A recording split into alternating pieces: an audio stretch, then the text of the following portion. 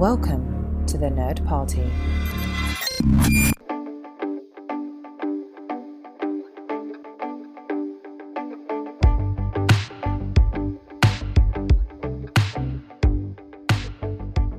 Welcome back to Throwback Paperback. I'm one of your hosts, Asia Bonilla.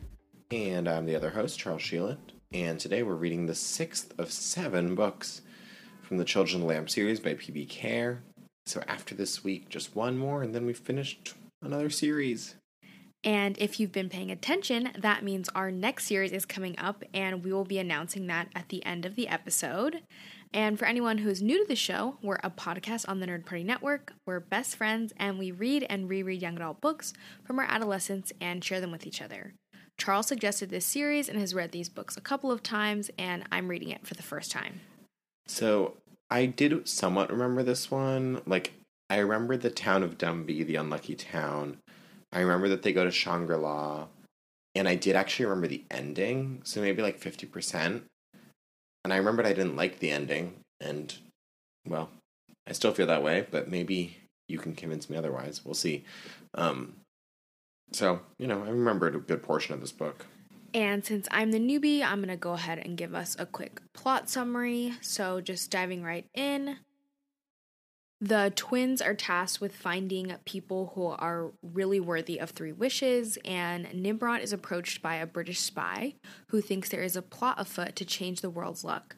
It's a little complicated, but the Ifrit are trying to make everything bad happen so that secret fakirs, is that how you say it? Yes. Come out of hiding to help humanity with powerful information and then steal the info for themselves. And yeah, so just very random. And with this, they all travel different places, but eventually converge all together on Tibet, where Shangri-La actually exists, and they discover its secrets. And at the end, in Shangri-La, Shangri-La is able to help them by turning back time. So the things that have actually happened throughout this entire book, since they were given the quest at the very beginning, are all undone. So we're basically getting a story where they went through all of these adventures, and then at the end, they go back in time, so nothing actually happened. So as far as my impression, this is definitely not what I was expecting, especially for the second and last book in the series. Personally, it just feels like a little random. I definitely didn't hate it. I think Charles, honestly, has more of an issue with it than I do, but I don't know. It just feels random, is I guess what it says. I don't really understand what it's serving for the series. So at this point, I'm just really interested in what the last book's going to be about. Yeah, I don't like the ending. I don't like that the book undoes itself. I think that I don't like the whole thing gets forgotten, mostly because they never get the closure on Mr. Rakshasas then. They get closure on him in this book, and then it gets forgotten about. And to me, I'm like, that kind of stinks. And also, I feel like the plots are getting less specific, and because they're less specific, or they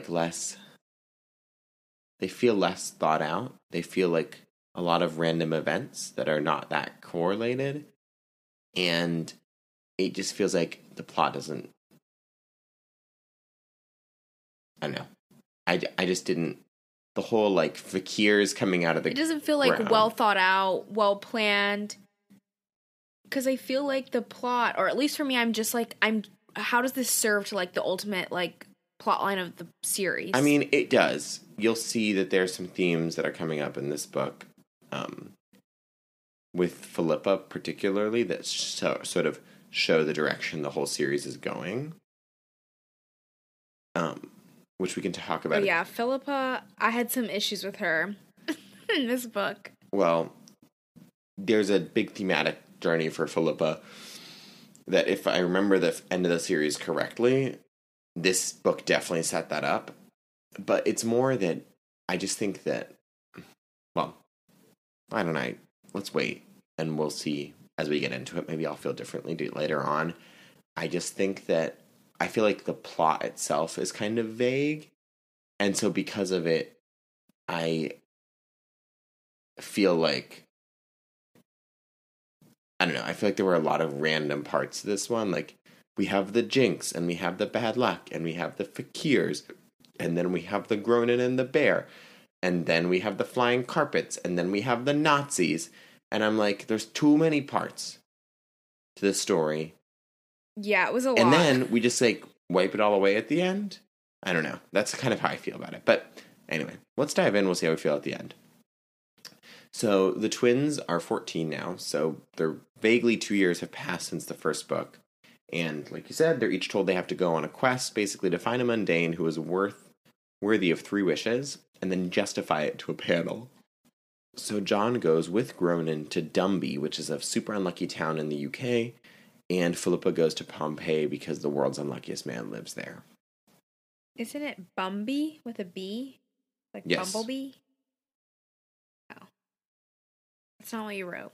Anyway. They both discover it's quite hard to actually find someone who is worthy of wishes. And, like, in particular, Philippa, like, the guy she speaks to, he's, like, the most unlucky person in the world. And he basically is like, I'm happy, and the things that, like, are super unlucky, I survived all of them, so I feel like that makes me super lucky, actually. And then he gives a quote that I think is a huge theme of the whole series. He says, and if you remember this, actually, Asia, I had a little, like, 3 index card big size poster, like, in my college dorm with this quote on it. It may have even been on my door freshman year. But I don't recall this. It was in my apartment, for sure, in college. And it said, life is only worth living if you have something to strive for. Yeah. And this girl that I'm not friends with anymore, but we were friends in high school, and she, like, I was reading these books my senior year of high school, and when we graduated, she was really into hand lettering. So she, like, watercolored and hand lettered that onto, like, a card for me. That's nice. So, yeah, she, like, looked up quotes from the series. And do you still have it?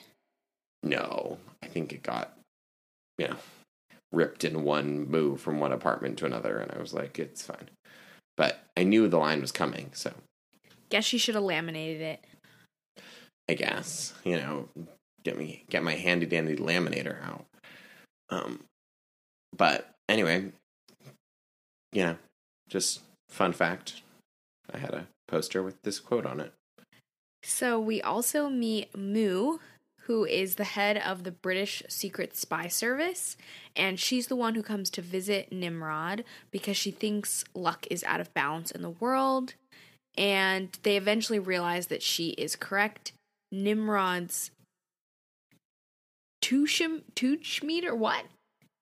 Tuchemeter, which is basically like this magical way of measuring like the luck in the world of like if it's in balance or not, is actually not working correctly. So there's clearly a lot of bad luck out and about, and so they need to do something about that. And something I noticed pretty immediately is that John meets this invisible white ape when he's in Bumby, and they're talking about how in Bumby there's like all these bad things happening, and I'm like, it must be this invisible white ape, which we find out he's a jinx basically, and he is probably the cause of all of the bad luck, at least in that spot. Yeah, I did not notice that. Like, I mean, obviously I noticed when John found him, but I didn't realize he was causing the bad luck, so good on you. And so, essentially then, everyone meets up, Gronin and Nimrod and Moo and Philippa and John, and they all get back together because they're like, oh, we have to solve this problem of luck. And we're wondering if it has to do with this thing, so they're going to go down to Morocco to speak to someone. Well, yeah, like I said, there's a lot of moving parts. So first they interview these captured fakirs who cause a terrorist attack, and this is when Nimrod figures out basically everything that's going on. So these secret fakirs have been in hiding, holding on to secret information that gives the owner like a bunch of power. It's basically like it's basically like the 5 biggest secrets of the universe they use, and as an example throughout the series of Einstein's theory of relativity, E equal mc squared. Like, they use that a lot as like the reference. So basically, I guess just like secrets about the universe that could like change the world is what these fakirs are holding on to. And they were instructed to reveal themselves when they felt that the world needed them. So someone is causing bad luck, basically, so that bad things will happen to trigger these fakirs into coming out, basically, to reveal the secret so that they can gain the knowledge and hopefully use it in some way to their benefit to gain power. Yeah, so that's basically what then causes them to go down to Morocco, because there's a person there who knows about fakirs and knows about like these 5, fakirs that have these super secret secrets that are super important. Like I said, like it's all kind of vague. Like, we only end up meeting one of the fakirs, the actual fakirs. Like, the book actually ends up not being that much about them anyway. But like, and also I feel like the villain like is really also like vague. Like, we don't actually ever even meet the villain in the book. I guess like briefly, but like we don't speak with him. I was honestly like hoping that Iblis was gonna come back somehow, like to be like this was like a backup plan of his. Like, it just, like Charles said, it feels very vague, and also just again like it just feels like it has nothing to do with the rest of the story that we've read so far. Like we said, this is what the 6th book of the series, and I just feel like this was very different from all of the other books. And I feel like, yeah, it's not connecting back to the characters. Like, I think that's one of the big things is, like, the parents aren't involved anymore. And I know that Layla has renounced her Jinn power, so we did get confirmation of that, like, Layla fully gave up her power. I guess she literally is not a Jinn anymore. But they don't even mention the parents. They don't even mentioned. Speak to their parents throughout this whole journey that they're taking. They don't even talk to their parents. Like, again, they act like, I guess, like, I don't know, maybe, I don't remember when this was written, but I'm assuming there were cell phones that existed. Like, I don't know, there's just, like, no communication at all with their parents for the whole book, and, like, they're in danger constantly, and it just seems like, again, just very different from even the last book. Like, it's just weird. Yeah, that's what I mean. Like, like, in the last book, Mr. Vodianoy, we met him earlier on. We met him in, like, the 2nd book, and he, like, was a minor character, and then he was a big character in the 5th book. And, like, Zadie, we met her in the 2nd book, but, like, then she became a main character in this one. And Dybbuk, obviously, we knew, and McCreeby, we knew. Like, I'm not saying that you have to use the same characters, but, like, this book felt like quite a departure. Except, I guess, that we get the return of Mr. Rakshasas. But, like, the plot doesn't really, like... It felt like a side plot as opposed to, like, going along the main plot. Because, I mean, basically, what it turns out to be, like, it's, like, a lapse in their timeline, basically, is what it kind of turns out to be. So it's kind of like their timeline, like, there's a little branch off, like, I'm thinking of Loki, like, the series, how that was, like, a whole thing. Like, this is a timeline that ends up not actually being relevant to their lives because they time travel at the end and, like, everything that happened essentially doesn't exist anymore. Correct. So that's kind of why... And maybe that's why it is so disconnected from the rest of the characters, because it would be way more complicated for not only for, like, the main twins, Nimrod and Gronin, to forget, but for, like you said, all those other, like, still named characters and known characters, but, like, more minor characters for their lives to also be affected by this. I guess. Yeah. I personally think that this book really is a departure from the first 5, and if I remember the next one correctly, I felt similarly about the next one. We'll have to see if I, like, when we read it, and also, like, what you think. That I feel like the things that you and I are remarking on, I think are going to be similar in the next book, and it's going they're frustrating me in this one. Like, the big arc of this book is, like, you think it's going to be about the fakirs, but then not really, because it's kind of about, like, I guess it's about, like... Okay, back up. I didn't think it was going to be about the fakirs. I thought it was going to be about Philippa and John finding somebody worthy of 3 wishes. What that ends up just being, like, a very tiny plot line in the first, like, 2 chapters, and then all of a sudden we have a second, bigger plot line, which, like you said, that doesn't even end up being ultimately the plot either. That's what I mean. I'm like, well, I'm just saying, like, the title of the book is The 5 Fakirs of Faizabad.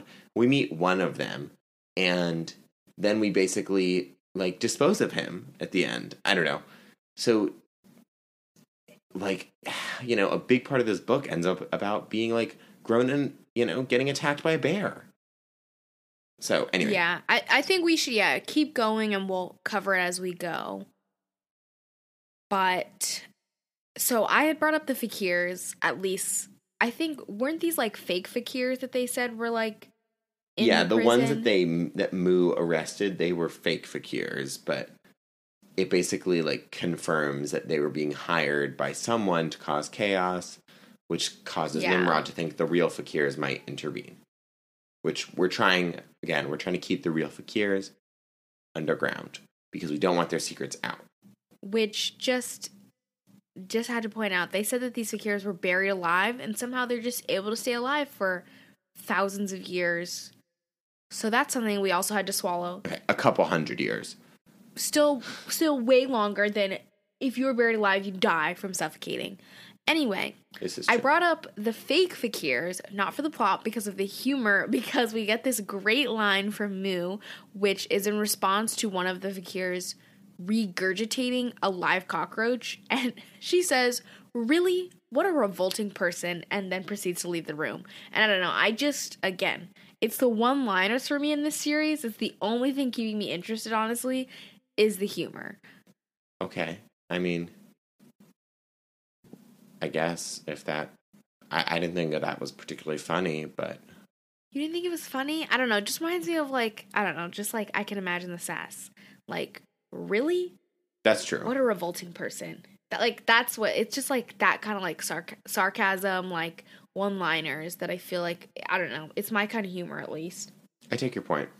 So then they head to Morocco to speak to someone about the fakirs and get more information. And they also need a flying carpet because if we remember from the last book, they can't fly on whirlwinds anymore because of global warming. So, of course, this is an opportunity for us to get flying carpets in this story. That's obviously has to happen. And I guess the kids are starting to feel a little spoiled because obviously as Jinn, they they talk about how Jinn usually are rich and everything because obviously you can just make money. So, like, they are not used to, like, not being in, like, really nice places and staying at really nice hotels and, like, having luxurious experiences. So Nimrod decides all of a sudden, again, just totally random, like, to me this didn't really make sense, but he wants to teach them a lesson. So he decides that he wants to make them stay in the worst hotel in the world while they're in Morocco. And I just felt like it was pretty extreme because, again, totally random. John and Philippa didn't do anything, I feel like, to warrant this. Like, they weren't acting, like, bratty or anything. They just kind of commented, I think, on how... Like, I think John maybe says something about how he's looking forward to staying in a nice hotel because, you know, that's the only experience they've ever had. So why would he not be thinking, you know, you're going to a hotel, it's going to be nice? Doesn't say anything, like, obnoxious. And Nimrod's like, no, we're going to stay in this terrible hotel that, like... We're going to have to walk up to the 100th floor and you have to carry your own bags and there's no tile in the bathtub. So when you take a shower, it's going to turn to mud. So just as a whole thing. But at least, you know, we got that world building from book 1 that we know that John and Philippa won't mind walking up 100 floors of stairs since they do that all the time in New York City because of their claustrophobia. That's what I took away from that whole experience. Yeah, again, it's, like, a little drastic. And, like, I feel like we spend a little too long on this. Like, they're spoiled, so therefore we need to unspoil them in this hotel. Like, I don't know. Like, that feels like... It just seemed unwarranted, again. Like, I could have seen if John and Philippa had, like, done something that, like, was, like, they were acting like spoiled brats, but they literally did nothing. Like, they were just like, oh, we're going on another adventure, you know, to save the world. At least we'll stay in a nice hotel. And he's like, just kidding. You guys don't deserve to stay in a nice hotel because you do that all the time. Well, also, like, he could have just said, you guys are acting very spoiled. And if you don't, like, recognize that you're lucky and that you, like, are rich, you know, like, but, like, it felt a little drastic to go from, like, them saying, thank God we get to stay in a hotel, to him being like, Yeah. now you have to walk up 100 stairs. Like, But like I said, at least also, and then it's, like, it's fixed in one day. I don't even think they sleep there, because they go out right away, and they get their magic carpet, and they fly up to the 100th floor, and then they just take their stuff. And I was like, they didn't even learn a lesson out of this. And then later we're like, again, they're it like, was totally random. I think we were just as to get, like, Ronan obviously struggling up the stairs because, again, at least the character traits were consistent. The kids did not complain about this flights of stairs. They honestly said nothing. There was no description of them being out of breath because, again, they walk up 70 flights of stairs every day of their lives. Every day of their life in New York City because they don't like elevators. So this is the norm for them. But yes, exactly. They don't even spend the night there. It's literally just the idea of this bad hotel, and they don't even do it. So, just random. again, what I kind of mean, like, there's a lot going on in this book, but that doesn't feel, and maybe there were things like this in the other books too, but I felt like in this book, it felt like everything kind of was like, we're going to spend 2 chapters on this and then move on. And I was like, this is chaos. Yeah, I mean, there's always going to be filler, I feel like, in a plot, but your whole plot can't be filler. Or at least it can't feel that way. And it feels more like they're disconnected, too. Like, it would have been one thing, again, if, like, there was a big theme in this book of Philippa and John learning humility. Nope. It was just one episode of them being told, don't take things for granted. And they were like, okay, lesson received. Let's move on. So, maybe I'm being too critical, but that's, like, the more we talk about it, the more I'm like, I don't know. wow, for once, Charles is the angry one who's hating on the book, and I'm sitting here like, oh, it's not that bad. I'm not angry or hating on the book, but I think that, like, I had thoughts going into this episode, and things that you're saying, even if they're not deal breakers for you, like, they're making me remember things about the next book. I don't actually remember, like, what the plot is at all, but, like, for example, we just talked about the parents, and, like, if I remember correctly, the parents aren't even in the next book again. And again, not saying that's going to be a deal breaker, but, like, the way we're feeling about this one, right? It does seem odd if it's the last book in the series, and their parents aren't in it when the parents have been pretty prominent throughout the entire series. And that's the thing. That's I'm like, the parents are quite prominent characters. Like, do you know, like, if these books were written, like, later, or were they all, like, kind of written in... That would be an interesting thing to look up. I will look that up for next week, because, again, I feel like the first 4 came out together and then the last 3, but maybe I'm wrong. Well, this one definitely feels very different from the last book. That's kind of what, like, I remember the first 4 being out, and then I remember buying the 5th one myself when it came out, but that doesn't necessarily mean that there was a big time gap. It just means... I mean, unless... There could have been a time gap between the 5th and the 6th. Yeah, unless, like, his intent was, you know, after Layla, like, decides she doesn't want to be a djinn anymore, she's like, well, I'm not speaking to my children anymore because they're djinn, and I don't speak to my brother anymore because they're djinn, and, like, their whole lives are basically being djinn and, like, saving the world. So, therefore, they can't have a relationship, at least in this story. Like, from this point of view in the story. I did just look it up, and I was right that the time gap actually happens between the 4th and the 5th, between Day of the Djinn Warriors and Eye of the Forest. So I probably was reading those as they came out, actually. No, yeah, so I'm thinking then maybe his intent was, it's like this idea of, I mean, obviously after the trauma of what happens in the last book with Layla gone, and her husband basically being like, if you don't give up being a djinn, I can't be married to you anymore. She's kind of like, she wants to have nothing to do with the djinn world at all, and so it just maybe feels... Which they kind of said at the beginning of the book. Which they did say, but again, their children are children, and they're in danger, and it does just feel weird, which I guess I'll at least give for this book, because again, they're mentioned at the beginning, then they go on all the adventures, which all is Jin related, so obviously I guess they're not talking to their mom about that, and then at the end of the book, it's reset to the first chapter, where it's taking place, where obviously time has been altered, so the things won't happen, it'll be slightly changed, and then that's the end of the book. But how you're saying, if you think that they're not mentioned in the next book, I think that would be odd. I think that would be odd for the last book in the series for the parents, like, to not even have any lines, like, anything. I can't remember. We'll have to see when we get there. But, okay. Anyway, we're getting a little... But anyway, let's keep going with the plot. So, like Charles said, they end up getting the magic carpets, and they decide to go to speak to Mr. Burton, who knows a lot about the fakirs, to get some more information. And so then they decide to split up again. Phil and Moo are going back to Bumby to protect the fakir Fezabah that they're like 99% sure is there. Then Nimrod is going to go to Jerusalem, because I guess there's info there. Again, that was a completely brief, a non-existent plot line.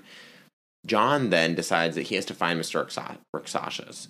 So he asks Mr. Burton if he can help him find him in the Great Beyond. And they discover that Mr. Rakshasas is now reincarnated as a wolf in Yellowstone National Park. Because again, there wasn't enough chaos in this book.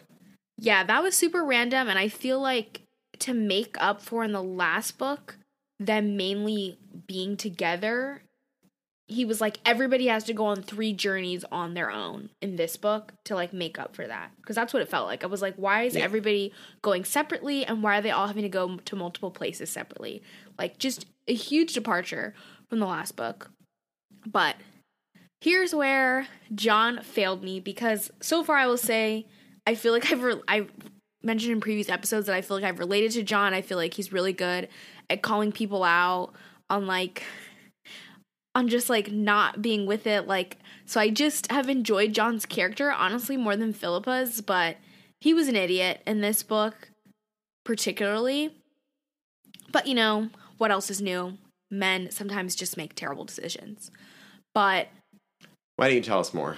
So, John is talking to Mr. Burton, he goes to him by himself, and Mr. Burton explains how he can basically, like, you can see the past and future, like, in an ink dot, basically, which this is how they discover that Mr. Rakshasas is a wolf, is because John looks into the past and is able to see that he's been reincarnated. And then Mr. Burton's like, well, you can also look at the future. And he's like, but that's actually, like, the worst thing you could possibly do, because if you see the future, obviously you're going to want to try to do something to change it, which will just make whatever happened, will make whatever you saw, like, happen. But of course, John is like, yes, please show me the future anyway. And of course, he is upset by what he sees, so just very stupid. And in addition to that, we have Gronin also not being very smart, because basically his carelessness, he follows John to the Yellowstone National Park to find John, and he's like cooking sausages in bear country, so obviously he's going to get attacked by a bear. But basically, John's vision of the future is his hands holding Nimrod has, like, this red coat. He sees Nimrod's red coat, and John's hands are, like, covered in blood. So he thinks that he's going to kill Nimrod in some way, like, and it's going to be his fault. Which, this reminds me of the Scummel books about how, like, the coat, like, we didn't see exactly whose hands. Like, we just saw the coat. We didn't see who was in the coat. So... there's no way of knowing that's for sure Nimrod. It could just be someone in Nimrod's coat. Which it turns out it's Gronin, because Nimrod gives Gronin his coat.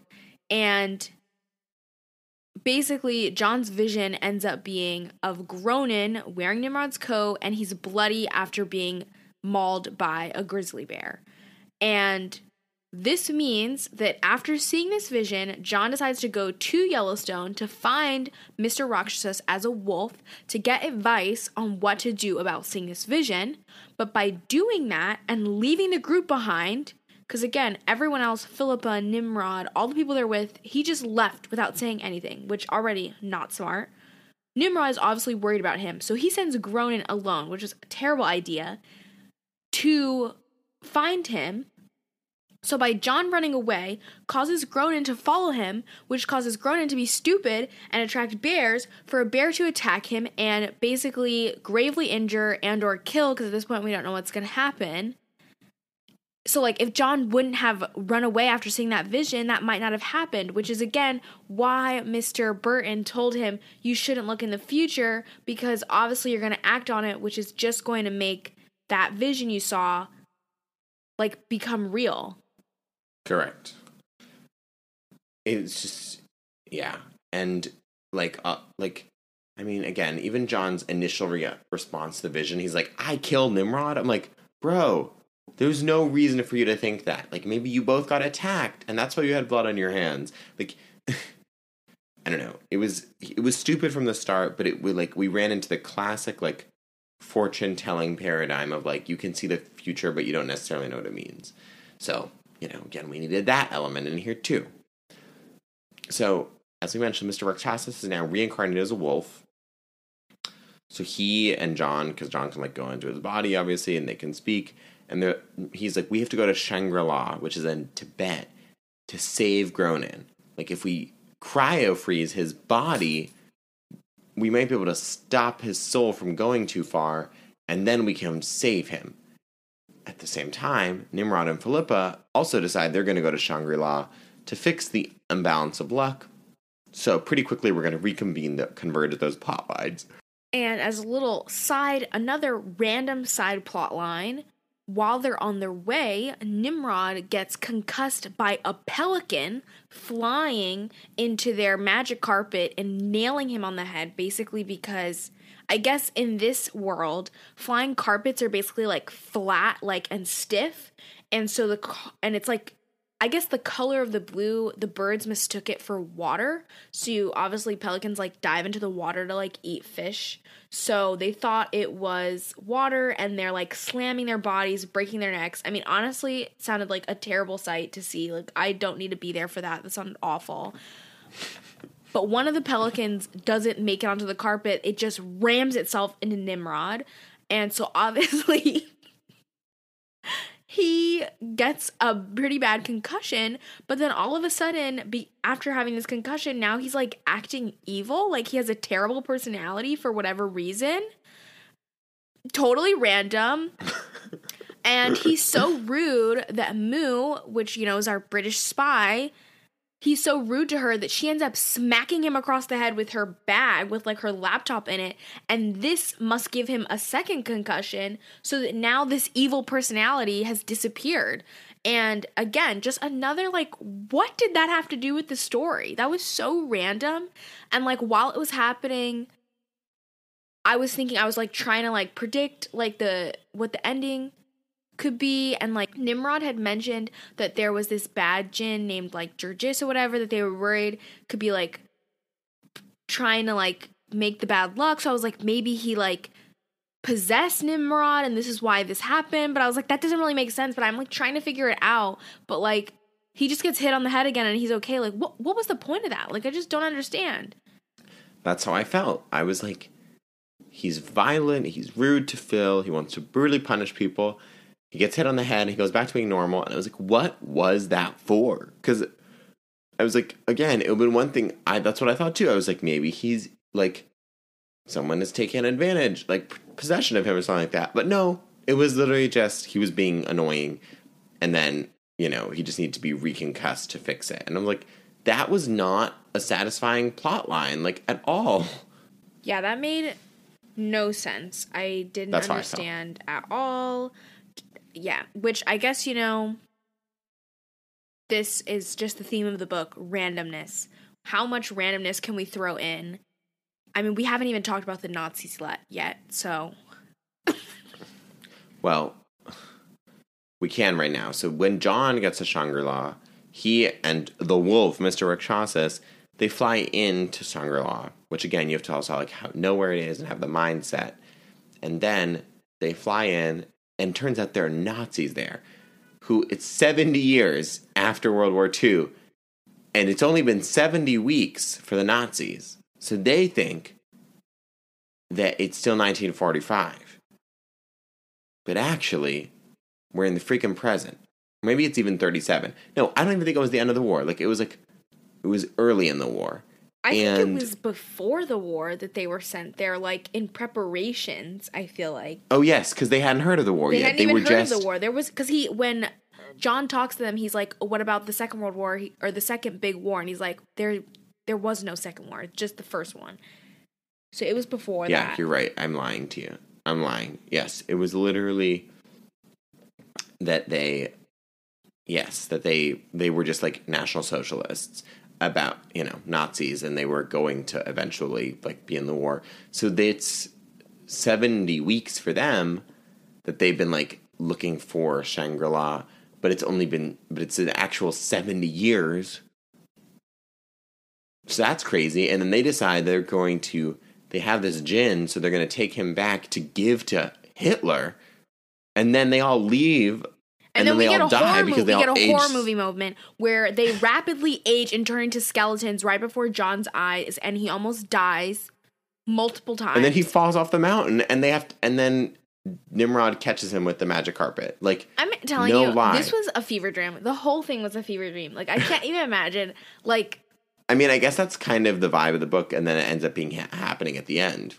But I'm like not even kidding. When the Nazis came out, I literally was like, "What are we reading?" This is why it took me so long to read this book, because like the Nazis came out and I was like, where did Nazis come from? Like, I thought it was gonna be like maybe like present day Nazis who'd just been like hiding, like they've been in hiding this whole time. But this is just absolute insanity. That's what I'm saying. Like, it was random. So, but okay, we reconnect John and Nimrod and Rexat. Like, everyone is now together, and they're like outside of Shangri-La, just like chilling. Everyone's together.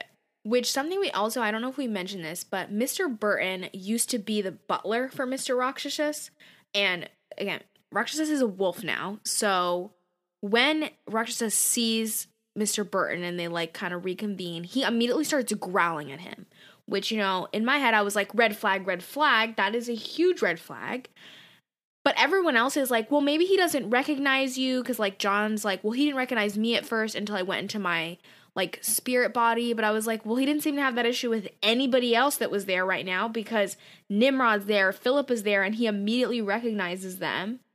Because, I mean, also like that explanation made no sense, because obviously when John went to go see him, Mr. Rakshas's like memories weren't fully there, and by John talking to them, they were unlocked. So obviously he's gonna remember everybody now.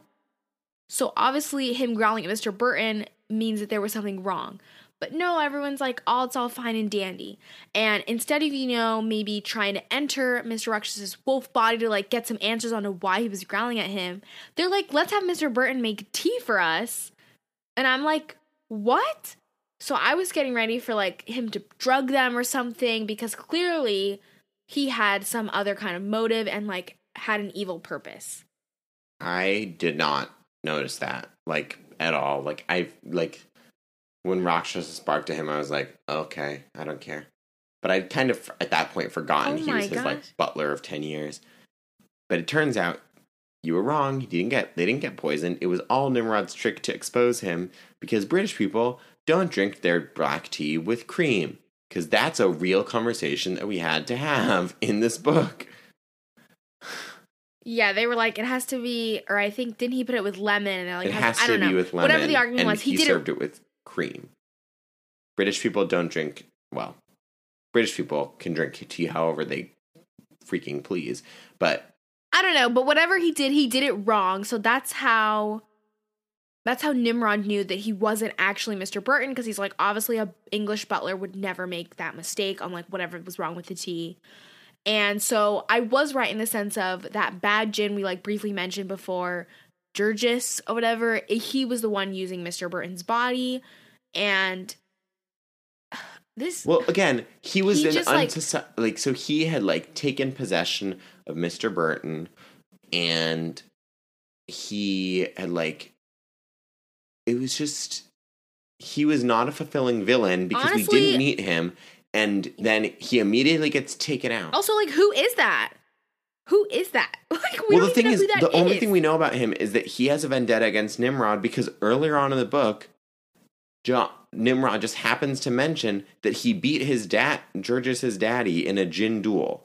Like, I'm not even kidding. I think if it would have been, like, one of Iblis's kids or something, I would have, like, felt a little bit better about it. Like, whereas to make up this, like, oh, he wants revenge off of this made-up plot that, like, we've never talked about before.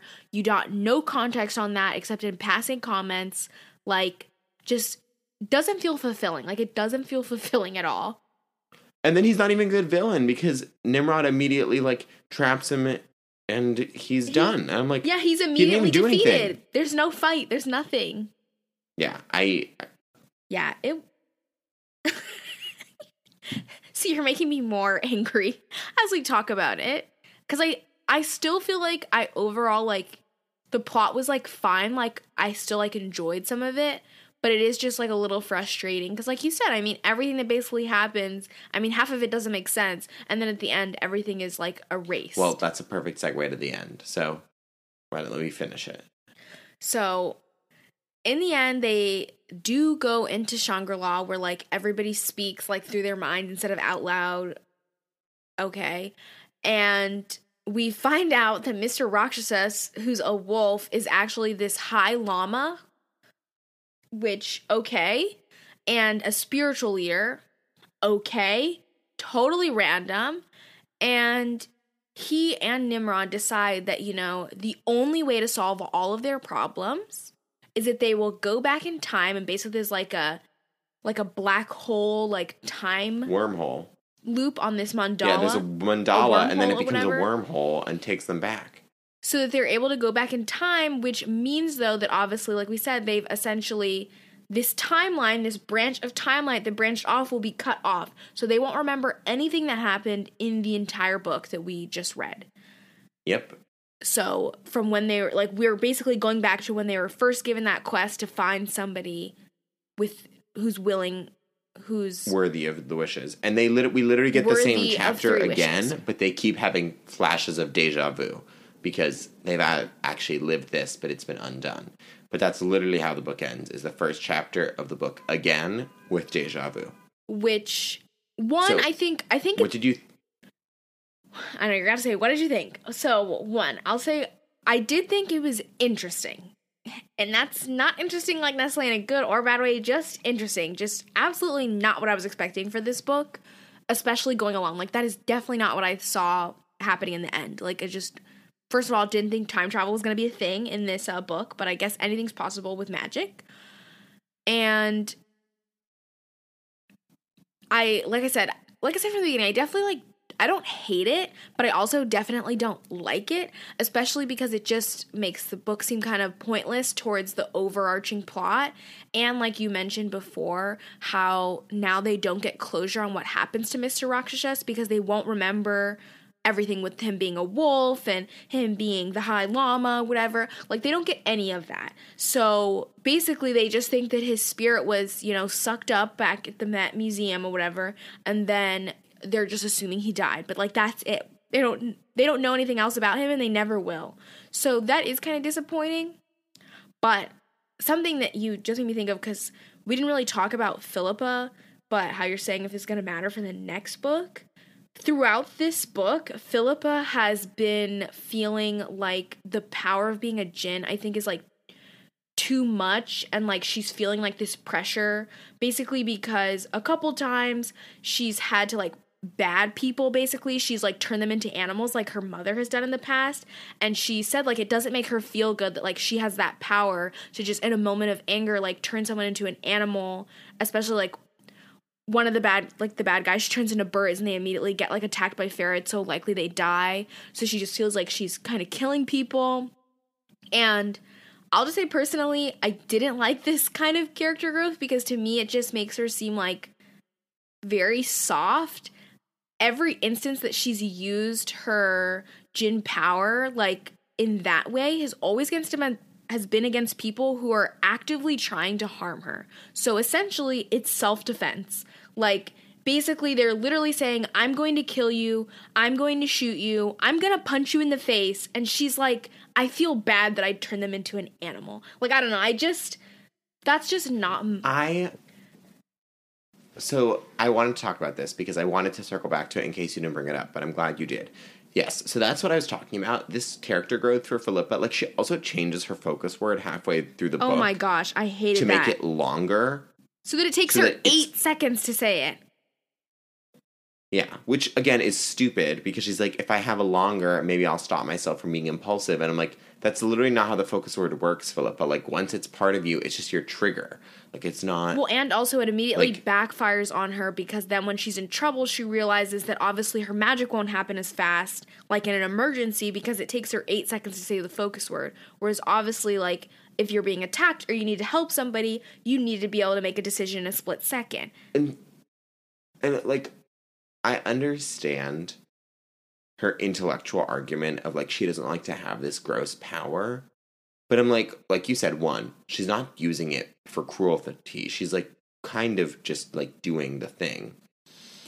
But two, it's a big leap for me personally to go from I don't want to be like my mom and transform everyone that's in my way into animals to be like maybe I don't want to be a djinn.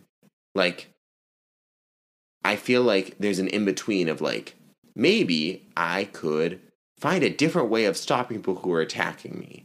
Like, well, yeah, like let's get a little bit more creative. Maybe I could put them behind bars. Yeah. Maybe I could turn them into animals for now, and then turn it back. Like release them into the wild, and then turn them back into humans. No, yeah, it's definitely like just not creative, and that's why I'm saying like Jesus seems like not.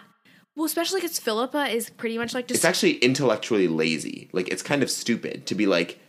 Yeah. There's only one solution that this power is too much for me. I'm like, you could do like Nimrod is very powerful and we barely see him turn anyone into an animal. Like that's just something her mom does, but Philippa could change that. Like she could do something else if she wanted. Well, and that's where I'm saying too, especially since throughout this series so far, Philippa has been described as like the more clever one between her and John. And like she's clearly like not showing her intelligence here. We're like you just said, why does it have to be when a bad person's attacking you that you have to turn them into an animal? There's so many other options that could be, you know, less cruel in your eyes. Or the fact is, even if you turn something into an animal, why can you not turn them back into a human at some point once you've maybe secured them in like put them in a secure location? Like it's just not.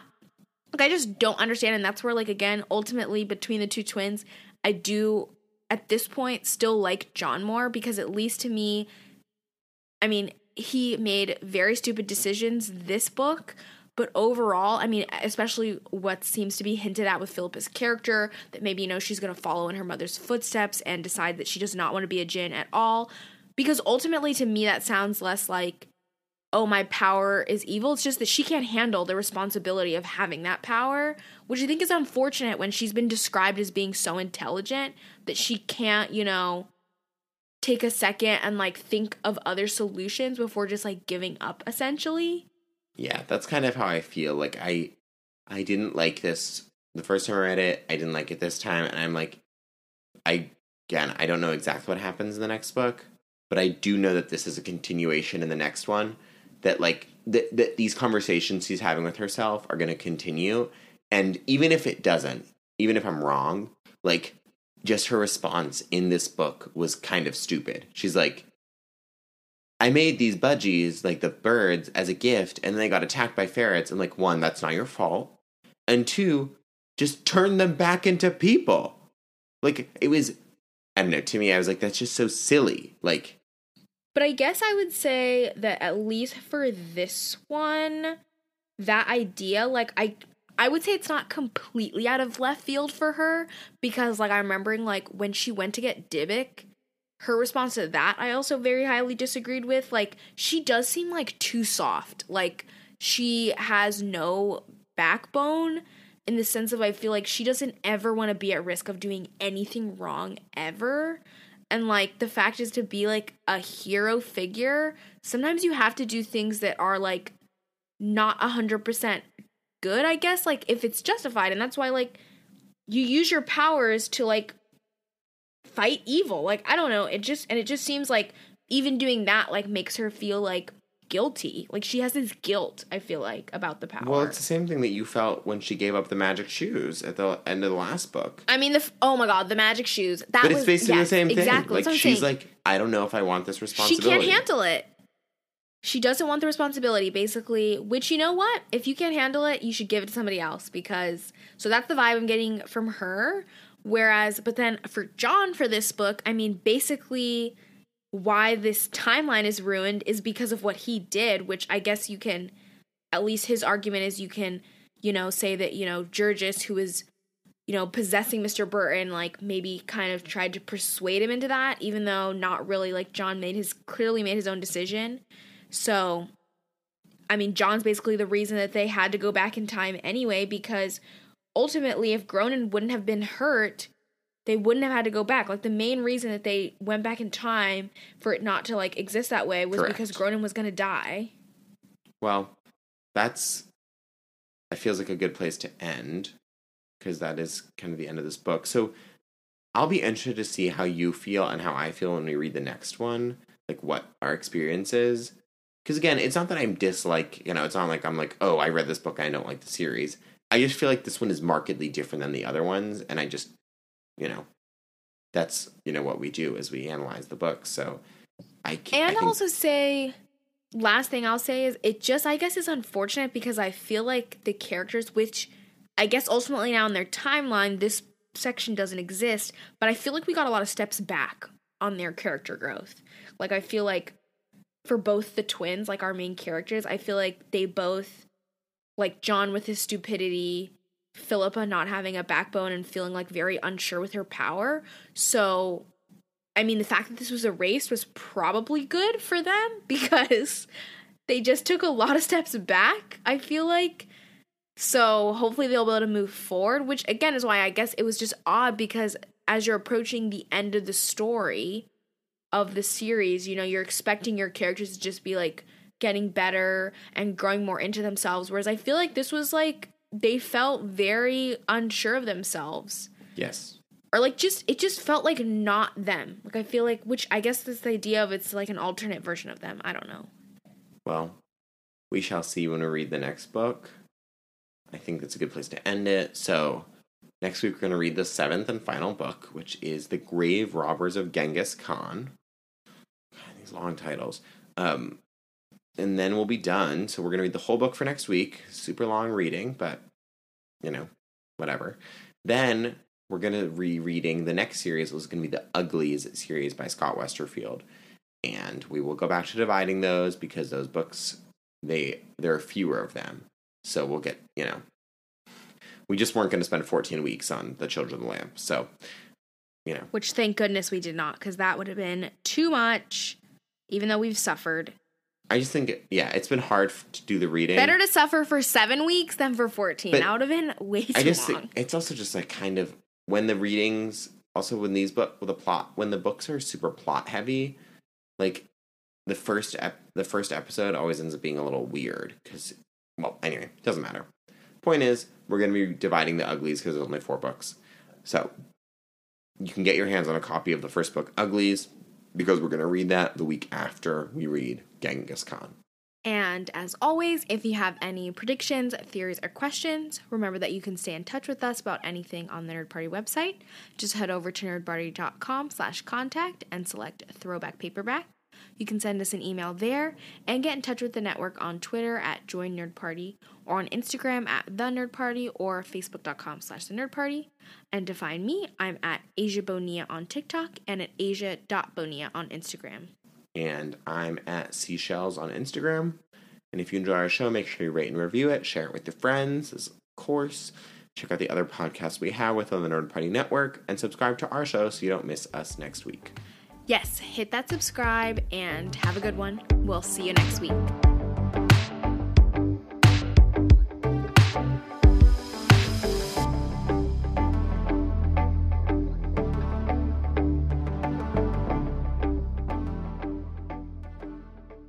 Join the revolution.